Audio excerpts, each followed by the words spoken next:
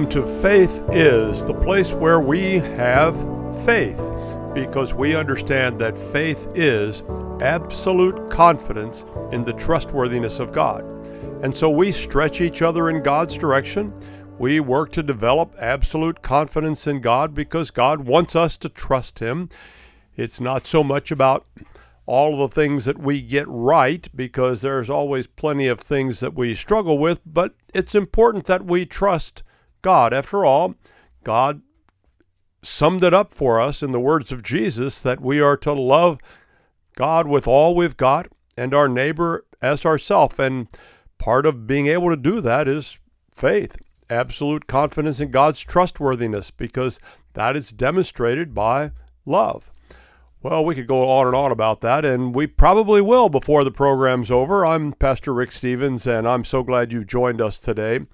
I'm always kind of amazed at the fact that people actually listen to what I have to say. And I'm the pastor of Diplomat Wesleyan Church in Cape Coral, Florida, where they've been listening to what I have to say for a very long time. People are often surprised when they find out that I've been the pastor of our church here since January of 1997. And I don't know that any of us set out for that to happen, but it has happened. And so I celebrate another anniversary this month. But it causes me to stop and think and to remind myself, and we can remind each other, that it's kind of amazing that people actually listen. And along that line of listening, I saw, and I'm not reflecting what he said, and maybe we'll revisit this. I think it's probably worth thinking about some more. But I read a brief article this morning. It was really on the book of Revelation and some ideas from that and how to approach that. But part of what the author was suggesting is that we need to re-examine from time to time this idea of listening. And it got me thinking that people have been listening to what I have to say, and I try to have something worthwhile to say, of course, but isn't it remarkable? But then he went on to say, not so much about isn't it amazing that people listen to what we have to say, but he went on to say that in a world full of voices, and often we are part of that, and here I am talking and I'm part of it, but he said in a world of voices that we need to learn to listen. And it's important for us to, my description, not his, to kind of step back and remind ourselves to listen. And he used a little bit of the statement from the book of Revelation where it says that we should hear what the Spirit says to the churches. And that's a listening idea. But it got me to thinking, in a world where we're all so quick to give our opinions, I'm not excusing myself, we're also quick to tell each other what we think. We've also gotten kind of quick to tell God how things ought to be. And that's something we need to pause and think about. You know, it's not up for me to tell God, here's how to do things.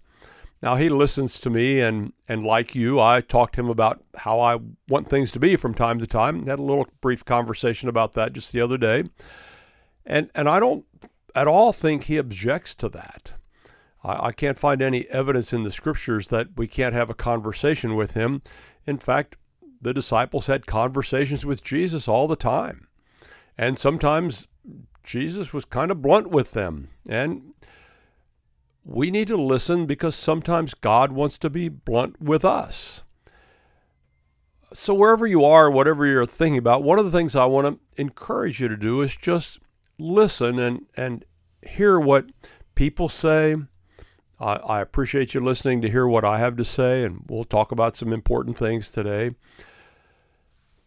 But in general, let's think about this idea of listening so that we don't forget to hear what's going on around us. I'm sure we've all had the experience of going through some kind of encounter with someone or being in a group situation and going away from that. Maybe it's at home, maybe it's at work, maybe it's at church, could be a Bible study. We go away from that, and from time to time we just kind of stop to remind ourselves, you know, I don't think I really heard what was being said by maybe another person there. Or we go away, we say, going forward, I need to make sure I really listen to what this person is saying. Because one thing that we know because we live inside our own heads is that we want somebody to listen to us. So what a great gift it is when we listen to someone else. And I just thought we ought to start out today thinking about that. It's not because I'm trying to get you to listen to what I say. I'm really grateful and amazed that you do listen. And I appreciate that. And I hope you find it useful. I don't want to just be talking to be talking. That's never been my desire at all. I'm not that much of a talker. You probably wouldn't believe that listening to the program because you probably say, wow, he talks a lot. Well, I hope I have good things to say, not just talking to be talking. We all know people that do that. But I think that in this world of so much noise going on and people so desperate to be heard, let's just make sure we listen. Listen to God. Listen to each other. Listen to the people that nobody listens to. It's just a word to the wise, I think, that as God's people, we want to listen. And along that line, let me remind you, we often talk about reading the Bible, and I do, and you do, and that's the most common way that most people gain insight from the Bible is to read. And I support that. I think that's great. But I also think along the idea of listening that if reading is a challenge for you, or if you find yourself struggling to sit down and find time to read, then consider listening. Get a Bible, an audible Bible of some kind, and listen. There are many of them around. You can find them. They're in a variety of English translations, but maybe you will be surprised at the difference in listening to the Bible as opposed to reading it. I have found that to be true. I still prefer reading. I'm not changing my preference necessarily, but I have found that listening is awfully useful, and you might find that too. So remind yourself to listen to God, to listen to the Bible, to listen to other people, to make sure we hear what we need to be hearing, because that'll help us when we need to be speaking. Now, along the idea of the Bible, there's a couple things that we've been doing at church, and I think I mentioned this. I'm not sure if I have on the program. Maybe I've mentioned it so much you're tired of hearing it, but I'll keep mentioning probably. But this is the year of the Bible at our church. For the last few years, we have asked God, and He has given us some idea of a theme, something to think about. And this year, when I began to think about that and to pray about that, it was almost immediate that this needed to be the year of the Bible. We've seen so many ideas crop up, and so many people want to talk to God and tell us what ought to be, that it seemed absolutely clear to me that God was saying, let's make sure we get back to focusing on what the Bible says. It's not because I think we've drifted so much at our church or any of the people that I know. It's just important for us to not drift. And we've seen that, you probably have too, in the wider Christian world. And so we want to make sure we don't drift, and we want to make sure that we continue to value what God has said in the Bible. Because after all, it is God speaking to us. And when God speaks, we ought to listen. So part of that is I've been talking about various things about the Bible, trying to help people understand the Bible as a book, as a collection of books, different things like that. And this past week, I came across a list of the best-selling Bible translations in 2022. I thought that's kind of interesting. The best-selling Bible translations. Now, I don't typically notice lists like that. I guess because for a long time there have been a few Bible translations, English translations, that have been popular, and the others haven't been really competing for that. But this list had some that I really wasn't expecting. I really wasn't terribly surprised by the list. And I'm not terribly concerned that one English translation ranks higher than another. In fact, one of the translations on the list is not an English translation. It's a Spanish translation. But I thought I'd go through this list a little bit and encourage you, if you've never really explored another English translation than the one you're currently using, maybe that would be helpful for you to do that, because they don't say different things. It's not different versions of the Bible. So it's not at all you're looking for one that tells you what you want to hear. That's not it at all. What you're trying to find is a Bible that helps you understand what God is saying and that you will use and benefit from. Because if you won't read it, if you won't listen to it, it's really like not having a Bible at all. So that's why I encourage you to check out another translation, because it just might be a fresh voice to you, a fresh way of looking at things. So no surprise, really, the number one best-selling translation of the Bible in 2022 was the New International Version, often referred to as the NIV. We use those shorthand things often, not to be confusing. It's just kind of the vocabulary of people that talk about the Bible. But the New International Version's been around for a while. It went through an update a few years ago, and it's still very well received across the church. You will always hear people, it doesn't matter which translation we talk about, who are for or against these translations for one reason or another. But the NIV has had widespread acceptance. If you're ever in doubt about what English translation someone is using, almost always you guess NIV and you'll be right. The second best-selling English translation is the English Standard Version, or referred to as the ESV. It's not nearly as widely accepted as the NIV, but it has a lot of people who like it. I've seen a lot of people speak well of it.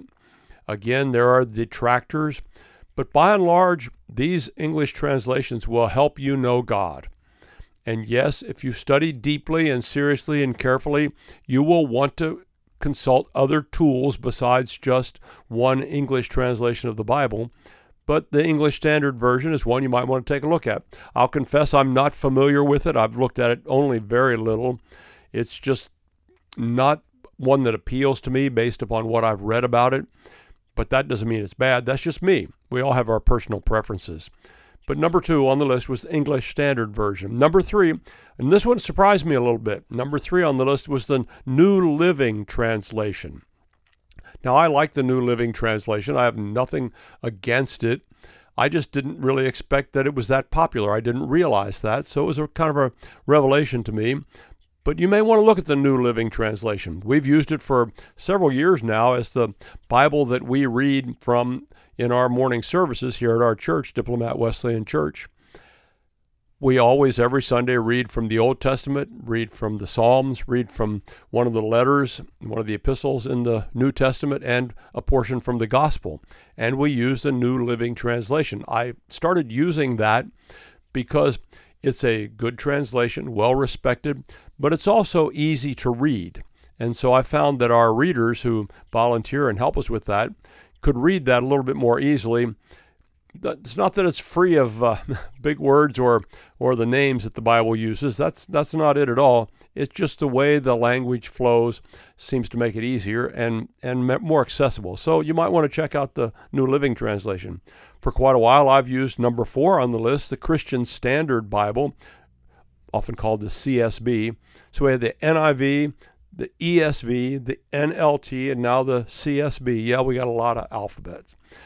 But the Christian Standard Bible has been very well received, as you can tell by its listing in number 4.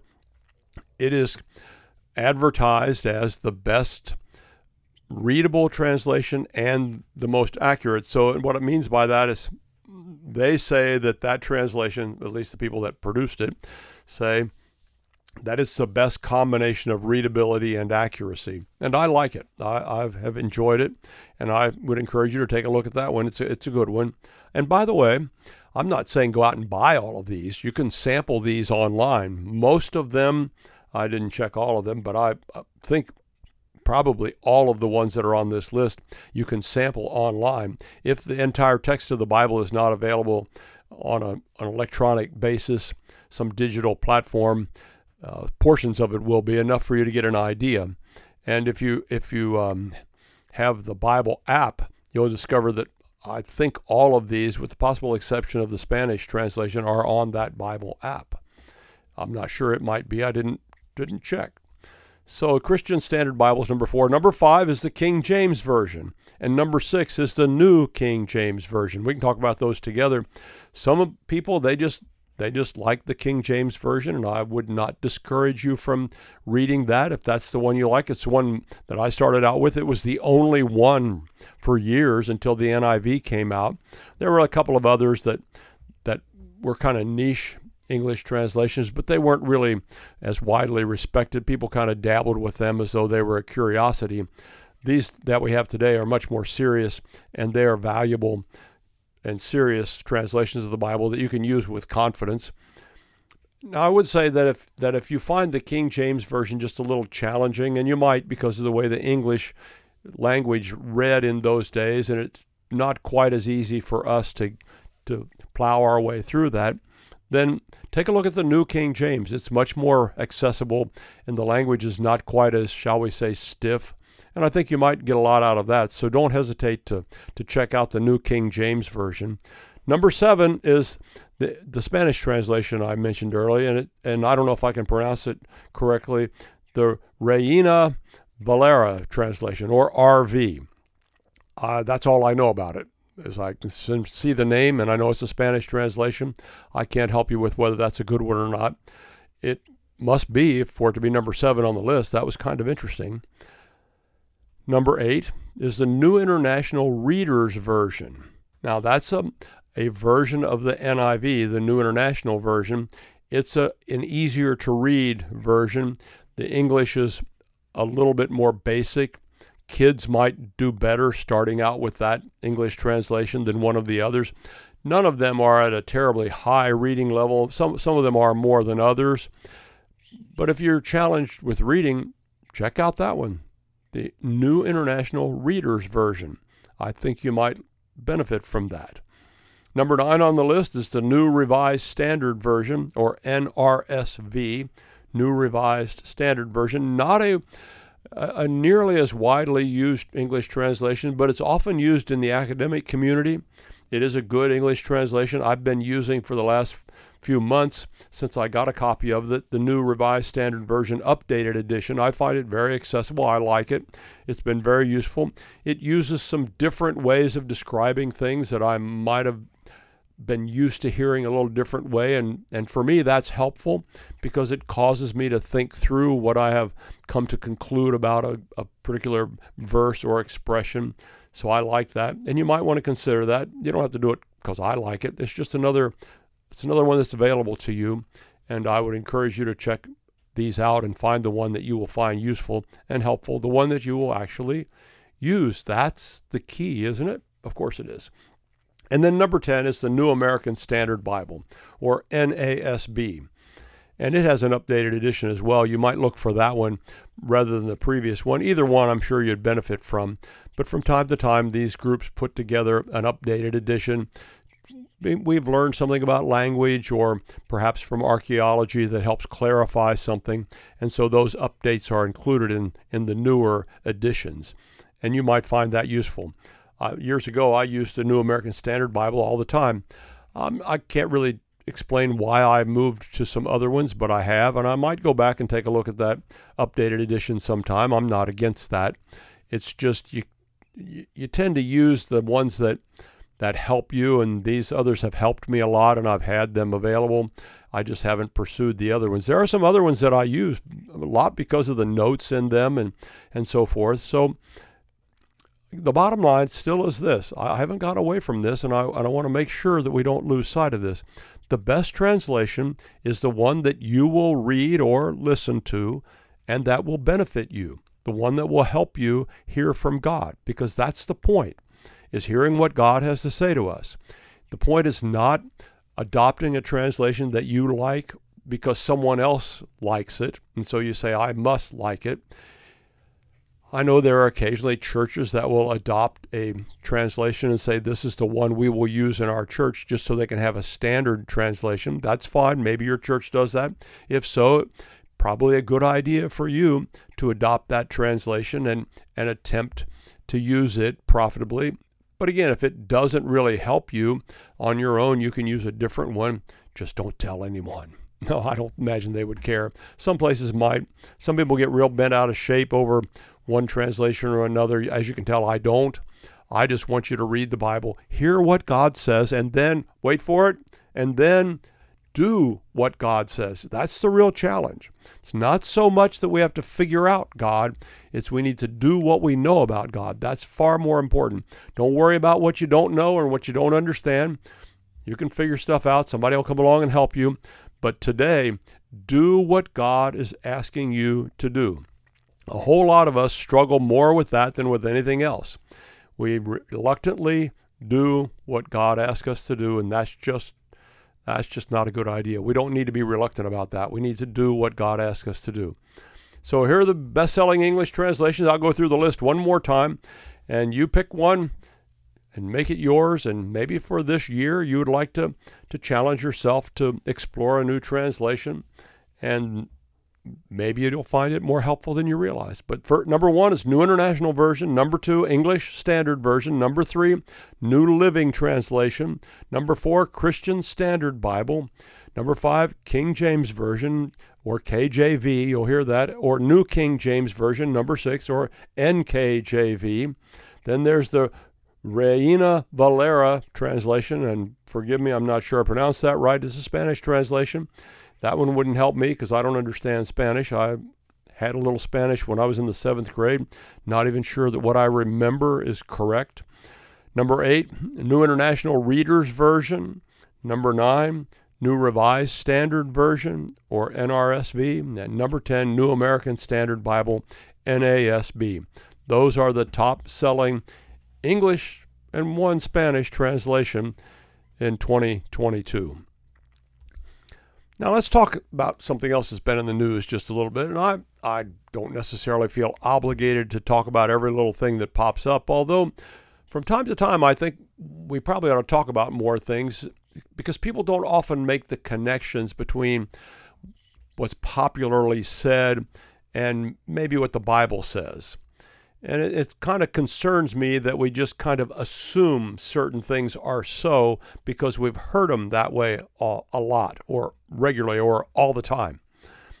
And one of those statements that really, I don't know when it started bothering me, but still bothers me, and I try not to talk about it too much, but here we are this time. But I have come to not really appreciate the statement, and I hope you're sitting down because some of you are going to think, what? When I say this? Well, hang on. I'm not trying to be unnecessarily ornery, but one of the statements that I hear a lot, and often I challenge when it's in a conversation with a friend or somebody that I think is able to think through this with me, and partly I do that because maybe I've got it wrong and maybe they'll help me, but so far I'm convinced that we should be very careful about using, and I don't like the expression, the power of prayer. What? You're against prayer? You don't think there's benefit in praying? That's not what I said. What I said was I don't like the expression, the power of prayer. Now, a lot of us have noticed this phrase popping up over the incident with Damar Hamlin, the football player. And you remember, it was quite striking. That night when he had his cardiac arrest there on the football field, the instant response of his teammates and of the other team was to kneel and to pray. And they all gathered around and they prayed. And they prayed and they kept on praying until he was taken to the hospital. And I don't think they stopped praying even then. And people have been praying for him and giving thanks because the last I heard he was doing quite well, really remarkably well. We all are grateful for that, really glad about that. And so as a result of that, I've been seeing people talk about the power of prayer. Isn't it remarkable, the power of prayer? And I'm not sure exactly what they mean by that. Maybe they just mean it in kind of a straightforward statement that prayer is amazing and isn't it remarkable what happens when we pray? They may mean that. Some people might mean that, wow, when so many people heard about this and there were so many people praying, then something happened that wouldn't have happened if that many people hadn't been praying. Well, I don't find any place in the Bible that equates prayer and the number of people praying with a good outcome or the outcome that we hope for or pray for. I just don't see that. And I caution people when they'll say, well, so many people are praying, it must mean that God's going to do something. Well, maybe, but maybe not. See, what I prefer isn't it remarkable to see the power of God at work? See, the power isn't the prayer. The power is in what God does. It seems to me that if we go around saying that there's power in prayer, or isn't it remarkable the power of prayer, then what that does is that puts the power at our disposal because we pray. And I don't think that's at all what we want to believe. We want to believe that God is the power, not us. I simply make my request to God, and God is the one who makes the difference. God is the one who heals the sick, as in the case of Damar Hamlin. God is the one who rescues people from terrible situations. God is the one who has the power to change lives from, let's say, addiction to freedom. God is the one that does that. It's not the prayer that does it. It's the God that we serve and that we have confidence in. So when we pray, we need to have faith, absolute confidence in the trustworthiness of God, that He knows what to do, and we can trust Him to do it.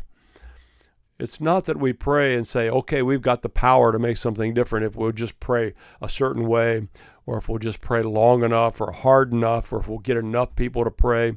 The power isn't in what we do.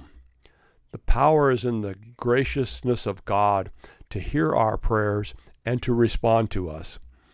And when He does what we have been praying for, that's a wonderful thing. It's a good thing. We're grateful for that.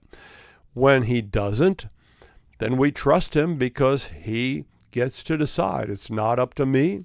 It's not up to somebody else what happens. That I can trust God because He knows what I don't know. You know, often we assume we know everything about everything, and so therefore God must know what we know, and because we know everything about everything, then God must surely see that He needs to do it our way.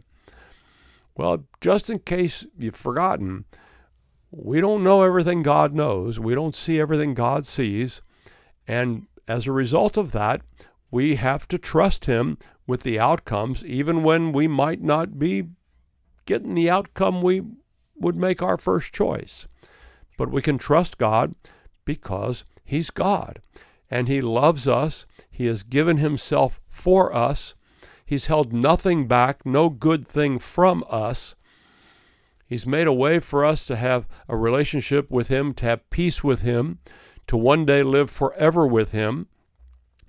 He's the one that did that. I didn't do that for myself. I didn't do that for you or anyone else. The power is not in my prayer, although I'm happy to pray for you. Prayed for someone this morning. Not at all reluctant to do that, but the power does not rest in my prayer. The power rests with God, and I trust Him with that. No one wants to trust me with that kind of power. And frankly, no one wants to trust you with that kind of power. But there is a God that rules and reigns over everything we know and everything we can never know, and we can trust Him to bring about the right kind of good things. And I can say with certainty, there have been some very important things in my life that I wanted God to do, and He did not do them. There are some important things to me today that I would like God to do, and I don't know if He's going to solve that problem the way I would like Him to. Some things I think He just might. Some things I think, well, maybe not. But I do know that one day God will make all of the things right, all of the wrongs right. He will put everything as it's supposed to be. I do know that He is a God of justice, and He deals justly with people, and He deals mercifully with people. And we can trust Him, and He has the power to do whatever He needs to do, and whatever needs to happen for our benefit, for our good, and to accomplish His purposes in the world. So maybe you'd like to join me, and I sure would welcome that, in reminding your friends that the power is not in the prayer, the power is in God. It's not about the power of prayer, it's about the power of God. Well, we've gone on about a number of things so far, and we've got more to get to, And I hope you'll stay with us. I'm Pastor Rick Stevens, and this is Faith Is, where we develop absolute confidence in the trustworthiness of God. And trust me, we'll be back.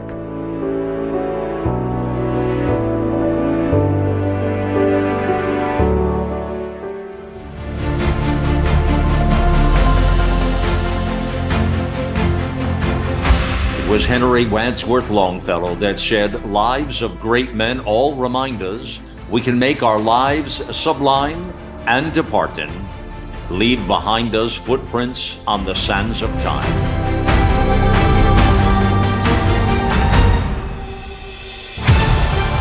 America Out Loud Talk Radio, liberty and justice for all. Hello, I'm Ben Marble, MD, and I founded MyFreeDoctor.com as a donation-supported, faith-based nonprofit with a mission to save lives by delivering free doctor visits to patients in all 50 states of America. MyFreeDoctor.com treats a broad range of health concerns like COVID-19, long COVID, sinus infections, urinary tract infections, rashes, medication refills, and more. So please visit MyFreeDoctor.com, where we're healing America one person at a time. Here on America Out Loud, we emphasize optimal health, and air is the most essential element for life. The average person inhales over 35 pounds of air every day, yet we seldom think about how to rid the air of pathogens swiftly and safely when we need to. The Genesis Fogger Plus HOCl is the only way to quickly and naturally restore air to its optimal condition. Visit genesisfogger.com/outloud for a free ebook on everything you need to know about HOCl and receive a 15% discount on the Genesis Fogger with promo code OUTLOUD. With Genesis, you'll be ready for what's next. All right, you've all heard Malcolm and the great Dr. Peter McCullough talk about the povidone iodine-based nasal spray Cofix RX. They talk about it because it's a product that actually works in combating colds, flus, and coronaviruses. Cofix is made in the USA and recommended by thousands of doctors and pharmacists nationwide. It's simple. By attacking viruses where they incubate, you make it easier for your body to heal. Check out the Cofix RX banner ad on AmericaOutloud.com and save 20% by using promo code OUTLOUD.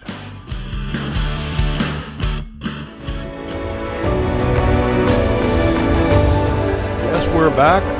This is Faith Is, and I am Pastor Rick Stevens. I'm the pastor of Diplomat Wesleyan Church in Cape Coral, Florida, a real church with real people, and we are really glad you join us here on the program. We try to stretch each other and challenge each other to have faith, absolute confidence in the trustworthiness of God.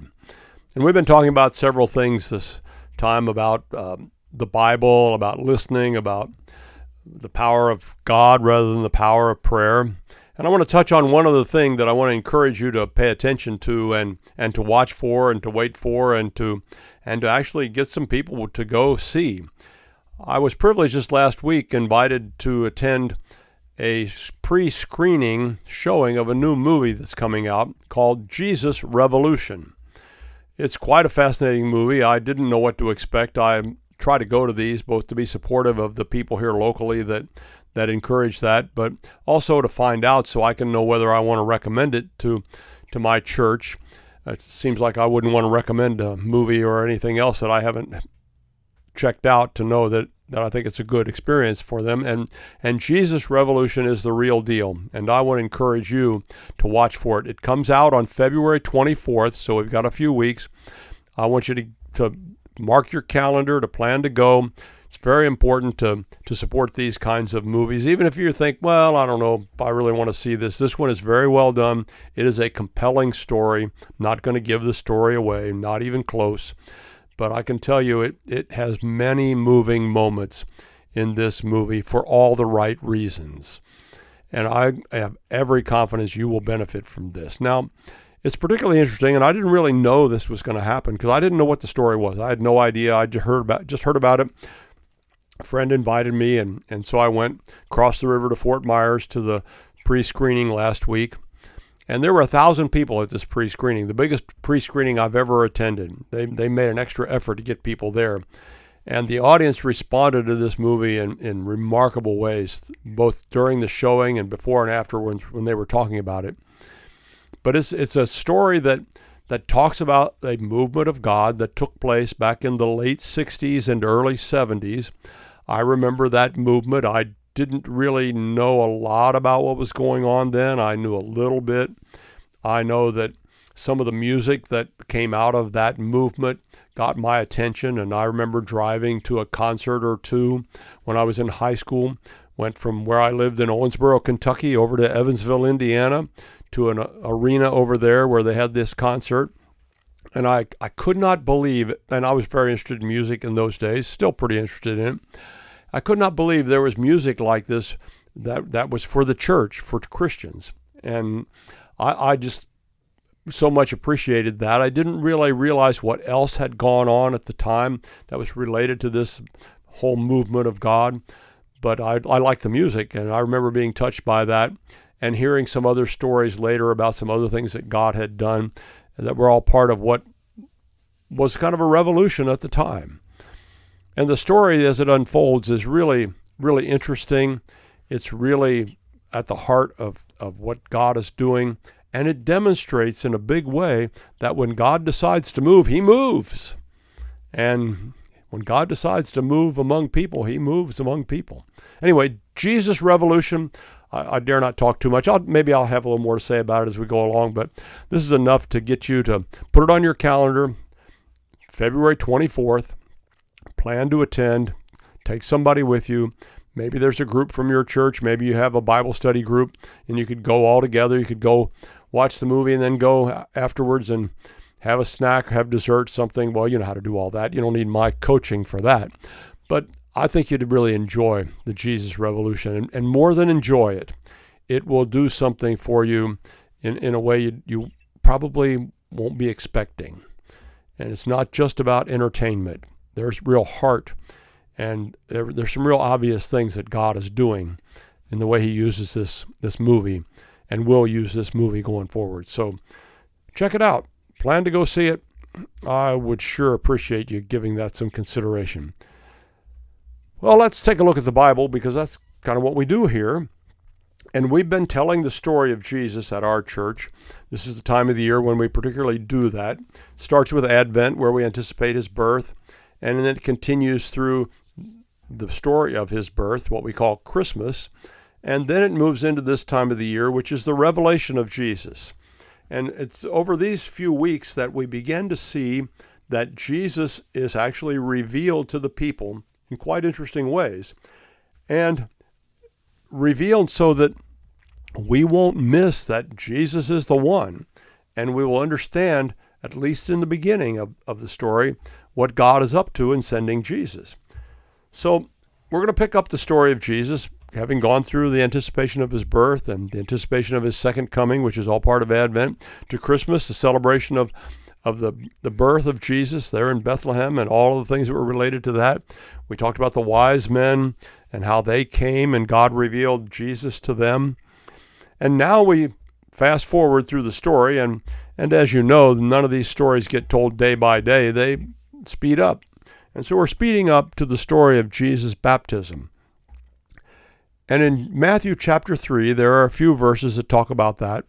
And so I want to read those and then talk about this kind of idea with baptism. Not so much baptism in the way we think of it, in the way we might participate in baptism, or what baptism means when we either baptize people or are baptized, but what is it that it means to us because Jesus was baptized? What is the meaning of Jesus' baptism? Matthew chapter 3, verse 13 from the New Revised Standard Version, updated edition. Then Jesus came from Galilee to John at the Jordan to be baptized by him. John would have prevented him, saying, I need to be baptized by you, and do you come to me? But Jesus answered him, Let it be so now, for it is proper for us in this way to fulfill all righteousness. Then he consented, and when Jesus had been baptized, just as he came up from the water, suddenly the heavens were opened to him, and he saw God's Spirit descending like a dove and alighting on him. And a voice from the heavens said, This is my Son, the beloved, with whom I am well pleased. Well, there's a lot going on here and a lot more than we can get to, but let's get to a little bit of it so that we can begin to understand what it means that Jesus was baptized. Now, the scene is along the Jordan River. It would be east of Jerusalem, about 20 miles east of Jerusalem if you're looking at the geography. It would be in a rather desolate area based upon the descriptions we have here. And if you read the verses a little bit before this one, you'll discover that John was quite an interesting character. He dressed funny. He ate a funny diet. Not a diet we would probably prefer. Probably not something we'd want to emulate in terms of our fashion sense. But really it tells us that John was a type of Old Testament prophet. And that's consistent with our understanding of what the Old Testament prophets did. Now, we get awfully distracted by thinking about Old Testament prophets and predicting what will happen, and they did some of that. But even most of what they did was not about prediction. It was about telling the people how to get right and to stay right with God. And so here John is doing that. He's saying to the people, get ready for the coming of the Lord. Jesus is coming. He didn't say it in those exact words, but that was the idea. And John was this interesting character telling the people, get right with God. A pretty good thing for us to hear and do today. And if you know you're not right, what's keeping you from getting right? Because the very idea that you know you aren't right is evidence that God is talking to you and wants to get you right. Well, John preached a baptism of repentance, and they came confessing their sins. Now, it's very interesting to me that I look at this and I see baptism of repentance. And that seemed to be the focus of John's ministry. Well, what does repentance mean? We had quite an interesting conversation this week at our men's breakfast about the idea of repentance. And I keep saying, and people keep listening, I hope, that repentance isn't so much about feeling sorry for what you've done. There are things for which we are sorry. Every one of us has had that experience in life. Maybe you're having it right now. There are things that you have done that you're sorry you did, or things that you wish you had done and you missed the opportunity and you're sorry about that. Well, repentance often involves some sense of being sorry, but primarily what repentance should be is a change so that we act differently going forward. Maybe you're sorry for a sin you committed. Well, repentance means you don't do it anymore. You knock it off and you stop doing that. And that's much more important in the concept of repentance than of being sorry. I'm glad you're sorry. Hope you are. But even if you aren't sorry, you can change your life and do what's right. That's the key thing. So this was a baptism of repentance. They came confessing their sins, and there was another group or two that was around there at that time, and by contrast, we should think about them. Again, if you read earlier in the passage of Matthew chapter 3 than what I read, you'll read something about Pharisees and Sadducees coming out to see what John was up to. Now, as best we can tell, along about this time in the history of the Bible, there were three groups that would have been operating here: the Pharisees, the Sadducees, and the Essenes. Now, they aren't specifically mentioned in this passage. John reminds us of the Essenes, and he may have been influenced by them. We don't know if he was a part of that group. We can't prove that. But his dress and his diet, it just makes us think he might have been. And when the Pharisees came out, and this is another reason that this idea of repentance should be important to us, is John was kind of astounded, and he was pretty tough on those guys about why they had come out and who had warned them to come out and to get right with God. And he said that they should show the fruit of repentance. And see, there's another reason that we get this idea, and we need to get this idea in our heads, that repentance is about doing right, about a change of life. The fruit of repentance is about doing something different. We repent, so we're doing something different there by showing the fruit of repentance. Now, it's also interesting that John was so tough on the Pharisees and the Sadducees. And we tend to think that the Pharisees were tough on the people. But that may not be a totally historically accurate view, The Essenes were the people that were really tough. They had really strict requirements. And the idea of all of these groups is they were trying to get the people to get right in the covenant, as to get right with God and to restore the covenant relationship between God and his people. And that's very important in that. So they would say, here's how you do that. And so they would interpret what God said in his word, what we refer to as the law of God. They would interpret that and say to the people, here's what you do. And when you do it the way we say, then you're right with God. Well, the Essenes had their way, and Sadducees had their way, and the Pharisees had their way. It's a little bit like, are you ready for this? It's a little bit like the various denominations today. One group has their way, and another group has their way, and another group has their way. There really isn't a huge amount of difference between the denominations. There are some differences, and they're important to everybody, and that's okay. But that's what happened in John's day.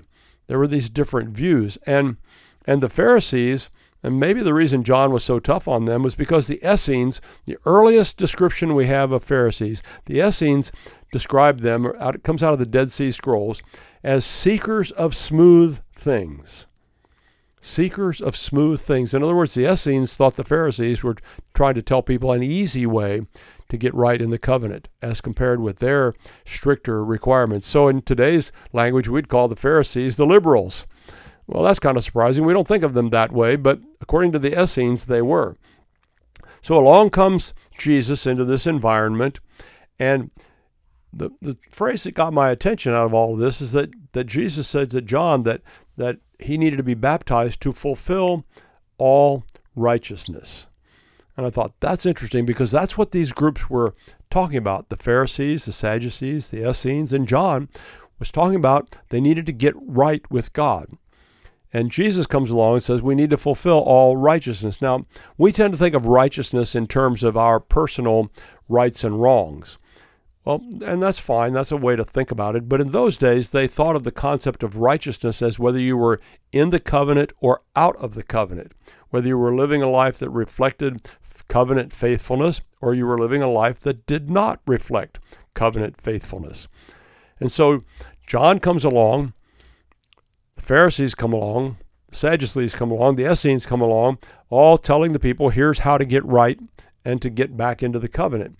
Now, Jesus comes along and says he needs to fulfill all righteousness. So what's he talking about? Well, just a couple things to think about. One is he was talking about alignment with the covenant, the same idea the rest of them were talking about, but he talked about it in different ways, and he was the correction that everybody needed. He's the correction you and I need.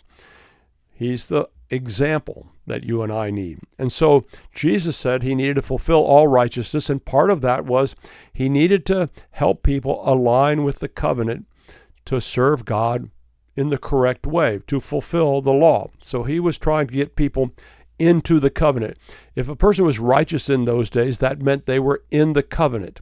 If they were unrighteous, they had violated some covenant expectation and were outside the covenant. And Jesus wanted to get people aligned with the covenant and in the covenant. He also came, and part of what he said here, fulfill all righteousness, is that he was coming to restore God's vision for the people. Now, we sometimes lose sight of that, but we shouldn't.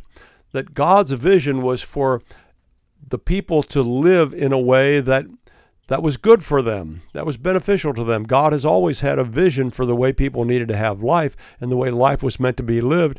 That was for our good. And so Jesus comes along and he wanted to align people in the covenant. He came along to restore God's vision because as God himself, he could talk to people about what God thought, what God wanted, and what God was coming to do, because he was coming to do it.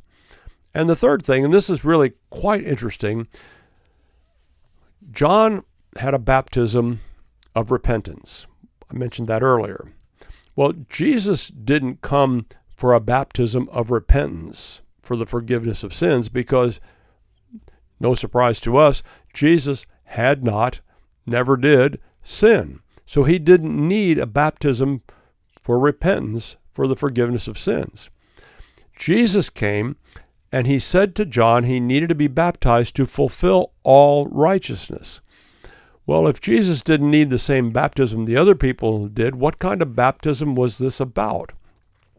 Well, one of the key things that Jesus did by being baptized is he identified with the people. And he wanted them to understand that he was with them. Remember, Jesus was human and divine. And so he, by being baptized, he identified with the people and by example showed them how to walk with God and what to do to fulfill all righteousness. So he was, in a sense, putting his approval on John's baptism because people did need to repent. And while his baptism was not about repentance, it was about setting an example to say to people, yes, you need to understand, I identify with you, I understand, and I want you to have a baptism as well. Well, the result of the baptism was maybe the most important part about this. There's a lot of really interesting things, but it's really quite fascinating. Jesus comes up after being baptized, and the heavens are torn open. Now, we read that and we say, okay, yeah, we've heard that story. The heavens open, the Holy Spirit comes down, and God speaks. 3 things. But think about this. The heavens are torn open, and so there is now a connection between heaven and earth because the heavens are torn open, and through that connection from heaven, from God, comes the Holy Spirit that descends on Jesus, remains on Jesus. Based on the original language, we can say inhabits Jesus. Doesn't just simply come down and is seen and then flies away. No, the Holy Spirit comes down and inhabits Jesus. He now has the Holy Spirit of God living in him. And then God speaks. God speaks from heaven. Now that's really interesting. What's he say? This is my Son, the beloved, with whom I am well pleased. Now there are all kinds of connections that people make between Old Testament and New Testament. They will see New Testament stories and make Old Testament connections. We did that already with saying that John was a type of Old Testament prophet. Well, some people call these Easter eggs when there are these things that connect us to the Old Testament. Easter eggs are something you find in video games and sometimes in movies, and I don't know much about them, but I know they exist. And if you want to know more about them, ask somebody who understands how they're used. They're meant to be a surprise in the context of a game or of a movie. And here, this is a kind of Easter egg because it's a bit of a surprise because God speaks and he says something that we've heard before. Because God said to Abraham, when Abraham took his son Isaac, his only son, the son he loved, when he took him to Mount Moriah and was about to sacrifice him to God, God says, Abraham, stop. But that was after God said, take your son, your only son, whom you love. That's the same kind of thing that God says here. The difference is God said to Abraham, stop. But Jesus became the sacrifice. He became the sacrifice that satisfied the penalty that we earned by our sins. Jesus became sin for us and satisfied the requirements of the law so that we could be made right by him taking the penalty that was rightfully deserved by all mankind. God didn't say stop at that point. So Jesus' baptism initiated his work in the world, his ministry that God sent him to do. And in a sense, when we are baptized, then that initiates our work in the kingdom of God as well. So we have these parallels. And one of the most interesting things about baptism that we sometimes overlook, because we know who Jesus is and we forget the significance of it, is that Jesus' baptism was a significant revelation to all of the people that God had entered the world. In the same way, Jesus' birth and the Star of Bethlehem and all that went with that was a revelation to the Gentiles, to the wise men, to the nations of the world that Jesus had come. Here, in ways that would have spoken volumes to those people because they were steeped in the history of God's people, Jesus is revealed to them as the Son of God, the Son God loves, and he came into the world that God loves.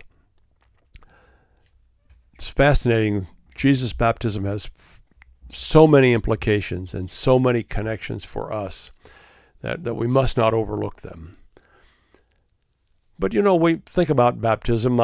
As I studied this, I came across a question that a writer asked, and he asked the question, is baptism something God does, or is it something we do? Well, I've been thinking about that, and I still think about that a little bit. It's kind of a challenging question, and I like those kind of questions. But really, it's probably more about what God does, but it's definitely something we do, because we have to take the initiative and present ourselves to be baptized. So in that sense, it's something we do. But in all of the conversations about baptism, the right way to baptize, the wrong way, you have to be baptized by our group or it's not a valid baptism, all the things that go on. You have to be immersed, you have to be sprinkled, whatever it is. You have to be baptized at this time in your life or that time in your life for this reason or that reason or in this place or in that place. All these conversations go on, and that's fine. We can have those conversations. But today I'd like you to think about this. What if we approached baptism and began to recapture the idea that when a person is baptized, it's much more about what God has done for them than what they have done.